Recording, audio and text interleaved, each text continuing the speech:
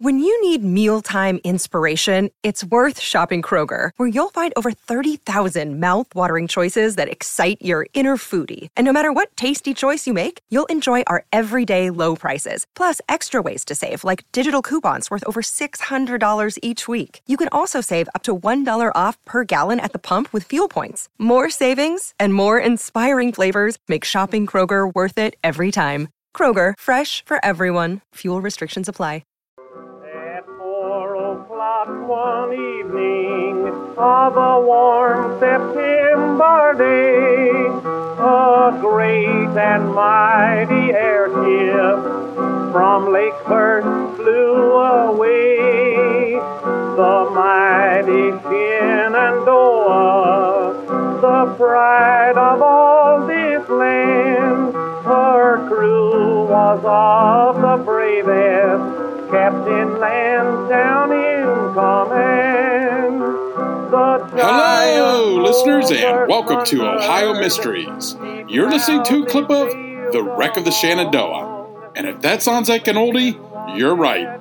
It was written and performed in 1925 by Vernon Dalhart. In lieu of the featured Ohio music artist tonight, we thought it appropriate to share this song with you about tonight's topic.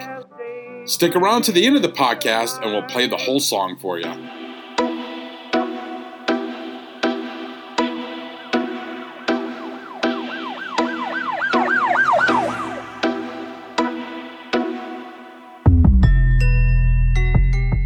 But right now, let's throw another log on the fire, campers. Let's dig up a new Ohio mystery. I'm your co-host, Steve Yoder, and with me is our award-winning journalist, Paula Schleiss, who spent 30 years telling these kinds of stories for the Akron Beacon Journal. Hi, everybody. In southeast Ohio's Noble County, the Noble Local School District is comprised of just 2 schools. Kids there go to school at Shenandoah Elementary through 8th grade, then it's off to Shenandoah High. Their sports teams call themselves the Zeps, and part of the district campus is on Zepp Road. Clearly, the folks in that area already know what I'm about to tell you, because the names Shenandoah and Zeps are written in the land there. They come from a historic, if tragic, event that happened in 1925, the crash of the Navy's first Zeppelin, the USS Shenandoah. The Shenandoah was just 2 years old when she met her end, but she had already distinguished herself. The airship was designed by Dr. Carl Arnstein. He was the chief designer for the Goodyear Zeppelin Corporation in Akron. She was constructed at Lakehurst Naval Air Station in New Jersey, at the time the only place in the country with a hangar big enough for such a task. Goodyear's famous air dock in Akron wouldn't be built till 1929. The Navy wanted their own Zeppelin fleet because it had taken notice of Germany's use of them during World War I. They seemed like a really good tool for scouting enemy positions.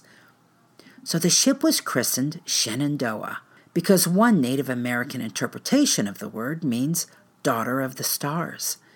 And she took flight on September the 4th, 1923.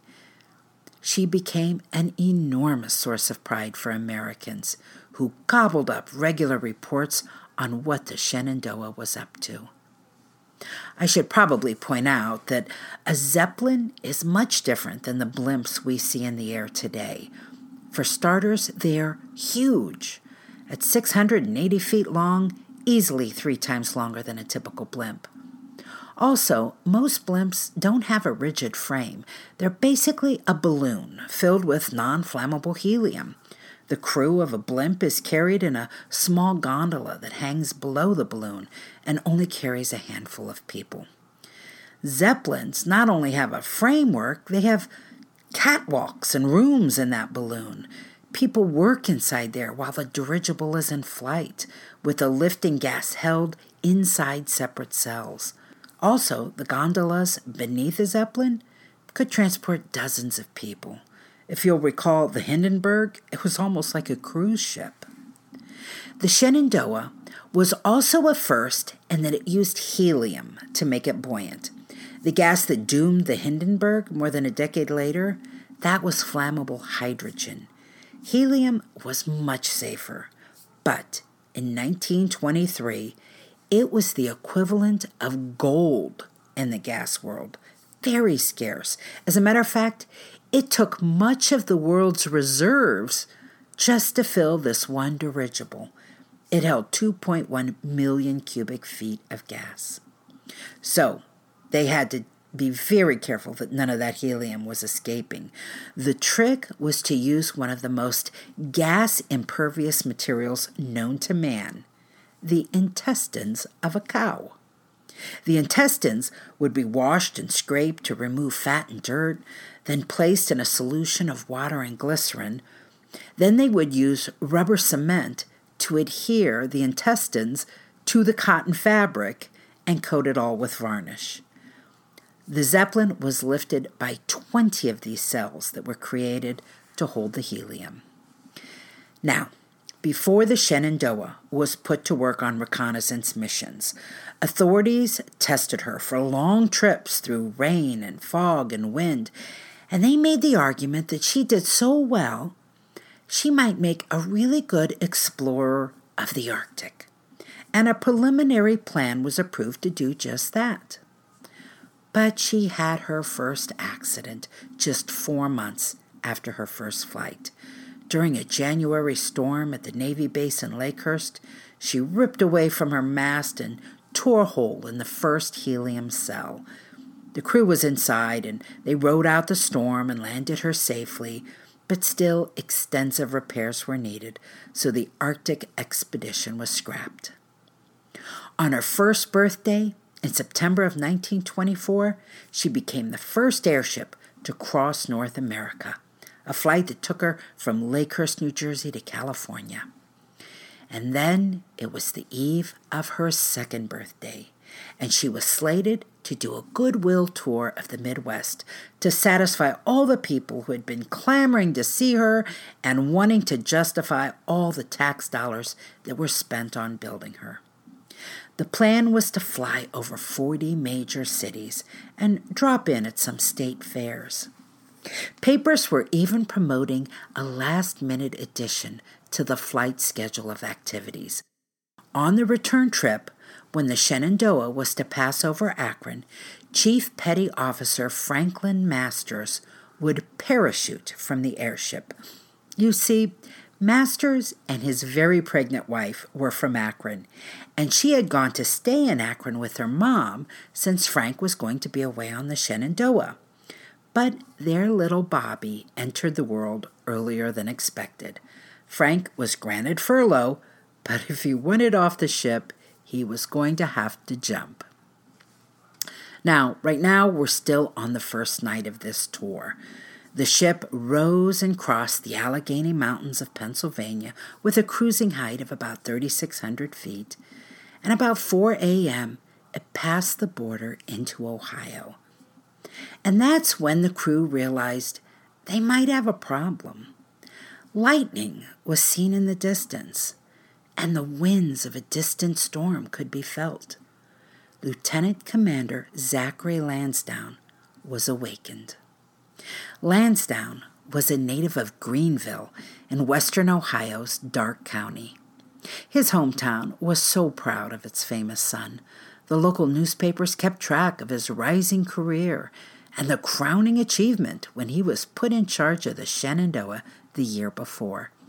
Had already flown over Greenville once, his family, friends, and area residents cheering as he soared through the clouds. He had planned to do it again later this morning, when his mom, Elizabeth, would be standing in her front yard waving to her son. He wasn't going to make it. Lansdowne and his crew took action fast. They could see the lights of Cambridge in the distance. They turned south, engines at full speed, hoping to slip around this massive storm. The ship changed its course a dozen times, but they couldn't escape the line of squalls. Cloud formations rolled and twisted about the ship, causing turbulence. 2 of the 6 engines overheated and failed. Support cables running through the ship began to snap. The ship climbed to 5,500 feet, trying to get above the storm. When it couldn't find safety up there, it dropped to 3,000 feet. And for a moment, everyone aboard thought they had found the sweet spot. But suddenly, just after 5 a.m., a violent updraft yanked the Shenandoah upward and literally tore the airship apart. In that early morning light, several Noble County families had gotten up to watch the arrival of the cigar-shaped vessel. They had no idea they'd be watching the life and death battle between the ship's crew and what some described as invisible, angry air demons. A farmer named C.L. Arthur described it for reporters.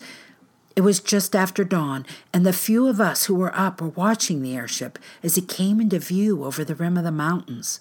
It was a beautiful thing as it glided through the sky, and we stood there, almost overawed by the thing as it came by the spot where we were standing.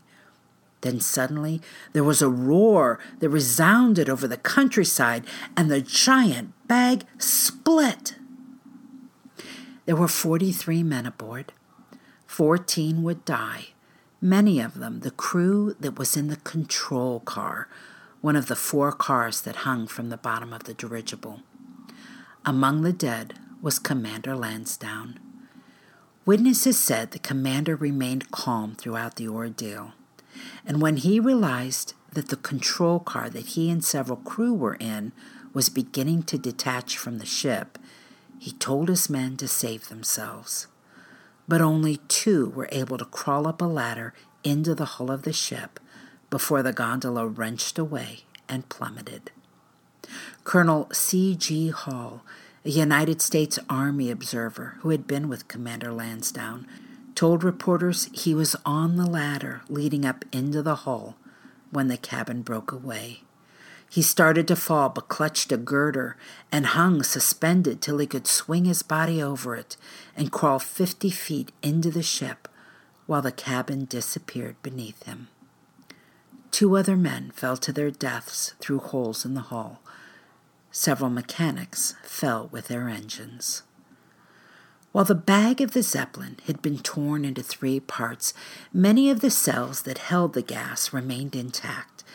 As such, 29 lucky survivors were able to ride their pieces of the ship as they bumped into trees and buildings.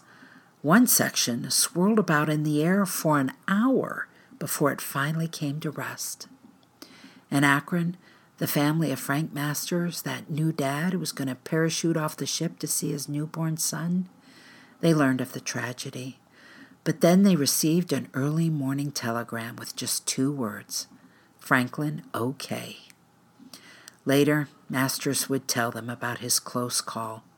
He had been on duty in the doomed control car just 1 hour before the crash. He said the challenge with the storm was that it was still dark when they were fighting it, and their visibility was limited. He said if they had arrived in the area even an hour later, the daylight would have probably saved them, allowing them to navigate around the storm better. Master said his shift ended at 4:30 a.m., and he was relieved. He went to his bed, located midship, where he slept about a half hour. Then the bucking of the ship woke him up. He got up to investigate and saw the ship was beginning to rip apart. Right where he stood, he had to make a split decision which part of the ship to cling to. He grabbed the girder that went with the middle section and clung to it as that section separated and started heading for the ground. Master said as the balloon neared the ground, he knew he had to jump clear of the framework that would crash behind him. He watched as the earth rose up and timed his leap, then rolled quickly away as the framework came down. It came so close to him that pieces of twisted metal reached out, grabbed the sleeve of his shirt, and shredded it. Coming up on 5 Minute News, I'm Anthony Davis. You might think it's partisan because maybe it's critical of one side or the other, but it's not. It's just the truth. And I think that's also something that's kind of unusual for Americans listening to the radio or to podcasts, because the news landscape in the States has been so partisan for so many decades. So 5 Minute News is verified, truthful, independent, unbiased, and essential world news daily. But his injuries were minor, and the next day he was able to join his family in Akron. The man who had taken the controls from him an hour before the crash had gone down with the ship. There were 2 other Ohioans aboard who survived the crash. Radio Officer Raymond Cole of Lima in Allen County was taken to a hospital in Marietta with a leg injury, but recovered after a few days. And Chief Aviation Rigger Louis Allely of Logan in Hocking County made it out alive. According to Frank Masters, Allely had the same shift as he did, and as he was also relieved at 4:30 a.m., narrowly missed going down with a control car. The startling way in which the airship was destroyed could never be fully explained. One theory is that 8 of the craft's safety valves had been removed in order to better preserve all that expensive helium inside, and that because the safety valves weren't there for venting, the gas cells overexpanded as the ship took that sudden rise in the updraft, and the extra mass damaged the framework and led to a structural failure. Others said they knew Dr. Carl Arnstein's original design had been changed during the ship's construction by the Navy, and they debated whether those alterations had compromised the ship. But investigators had little physical evidence to work with, because within 5 hours of the crash, 1,000 people descended on the site and stripped it of anything they could carry. Cables, platforms, joints, gasoline tanks, electric communication wires, the cells that held the gas. Items whisked away included the vessel's logbook and meteorological instruments that might have told the story of what had happened. Even after National Guard troops were called in to try and look after what couldn't be carried away, souvenir hunters continued to slip in for days until everything detachable was gone. The narrow, winding gravel roads through the rolling hills of Noble County became congested as people fought to get in. One local farmer, Charles Neiswanger, charged visitors $1 to park on his property so they could get close to the section that dropped in on his land. The U.S. Department of Justice sent in prohibition agents to conduct a door-by-door search of homes, businesses, and barns throughout the county, and they collected 4 truckloads of wreckage. But with the wreckage littering Noble County across a 6-mile span, much was never recovered. People even took the personal effects of the crew that had fallen from the blimp, and some may have even looted the bodies. For a time, it was believed someone had pulled Commander Lansdowne's class ring from the Naval Academy at Annapolis right from his hand. The Secret Service got involved in the search for it, and the government offered a reward for its return. It wasn't until 1937, that was 12 years after the crash, that it was discovered the ring must have come off on its own. It was found by a homeowner near Ava, Ohio, when she went to pluck a mustard weed from her garden and spotted a shiny object that the stalk had grown up through. It was the ring, which was returned to Lansdowne's widow. The investigation into the crash revealed something interesting. Commander Lansdowne was afraid to take that flight. He had told the Navy Department that violent weather conditions were common in that area of Ohio in late summer, and he made a plea to postpone the trip to another season. But his superiors were anxious to show off the ship, and only agreed to delay the flight from August to September. In the inquiry that followed, Lansdowne's widow argued that publicity had won over prudence. Now, there are some memorials at the various crash sites in Noble County. Site number 1 is in Buffalo Township. That's where the control car crashed. There's a really old early filled stone where somebody had crudely carved on it, marking that this is the site where Commander Lansdowne's body was found. There's also a newer marker that was added in 1975. Site number 2, where the stern came to rest, is a half-mile southwest across Interstate 77 in Noble Township. The rough outline of the stern is marked with concrete blocks, and a sign marking that site is actually visible from the freeway. Site number 3 is 6 miles southwest in Sharon Township at the northern edge of State Route 78 and on part of the old Nichols Farm, where the nose of the Shenandoah's bow came to rest. There's a semicircular graveled drive there with a small granite marker. I'll be honest with you, we took a drive there to check them out, and after it took us like nearly an hour of going in circles and stopping people at the street to make inquiries, we finally found site number 1, but we just gave up on the other 2. I have no idea if they are easier to find. But if you're feeling adventurous, consider it a scavenger hunt. Speaking of scavenger hunts, I found a story published late last year in airspacemag.com about a woman in Ava whose husband grew up in the area collecting Shenandoah history and all the artifacts he could get his hands on, and then assembling them into a mobile museum that she takes to fairs, schools, and scouting troops. You see, in spite of the effort by authorities to retrieve the vessel, many pieces remained on fireplace mantels and in hope chests, and were passed from generation to generation as family heirlooms. Some had even been converted into functional items.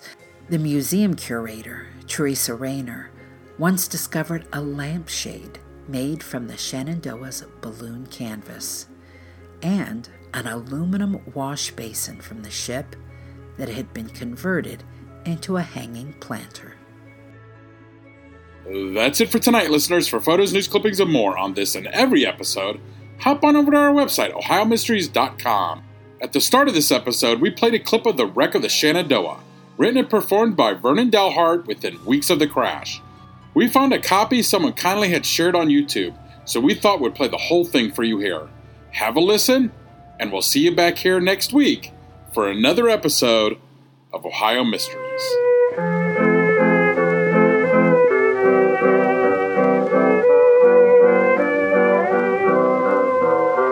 At 4:00 one evening of a warm September day, a great and mighty airship from Lake First flew away.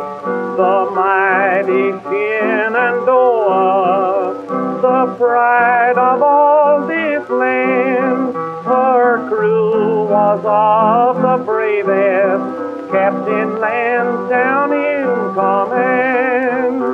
The giant motor thundered, she proudly sailed along. Each man was at his station, each heart was true and strong. They started for St. Louis as day turned into night, with not a thought of danger on that last fatal flight.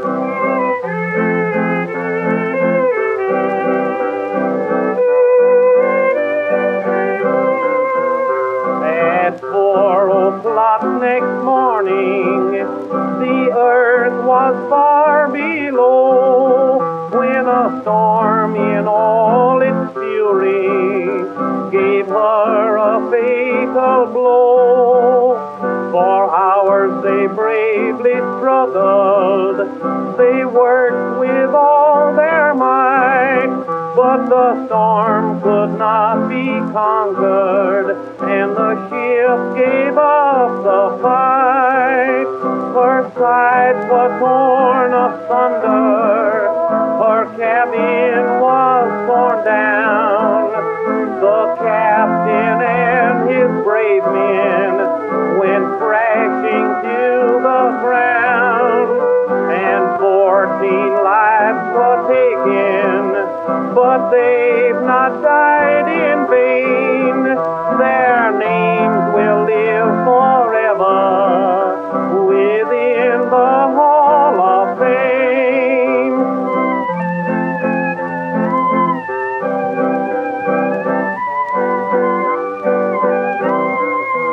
In the little town of Greenville, a mother's watchful eye was waiting for the airship to see her son go by. But alas, her boy lay sleeping, his last great flight was o'er. He's gone to meet his maker, his ship will fly no more. A loving wife and children, a mother's broken heart, they are mourning for their loved one since the storm tore them apart. But their faith will not be shaken, they'll see him by and by. They know he waits in heaven, where the brave go when they die. Welcome to Anthology of Heroes, the podcast that explores the most pivotal moments of history through the eyes of those who lived it. In this podcast, we don't spend our time recounting facts and dates. Instead, we follow in the footsteps of national heroes, kings, or ordinary people who lived and breathed the moments that shaped our world. We're not hemmed in by eras, borders, or religions. Instead, we seek out the tales of those who defied the odds and fought passionately for their beliefs. Whether they're right or wrong is up to you to decide. From Vercingetorix's doomed rebellion against Rome, to Osceola's unshakable war against the USA, all the way up to the inspiring Sobibor concentration camp uprising in World War II, each episode is an immersive listening experience, blending music and sound effects to really draw you into the story. Our episodes go for about 45 minutes, making them perfect for your commute, and are crafted using a wealth of historical sources which I list on our website if you want to learn more. I'm the host, Elliot Gates, and I'm thrilled to have you joining me as we uncover history's hidden gems and illuminate the faded pages of our past. Look out for the Anthology of Heroes podcast on Spotify, Apple Music, or anywhere else you get your podcasts from.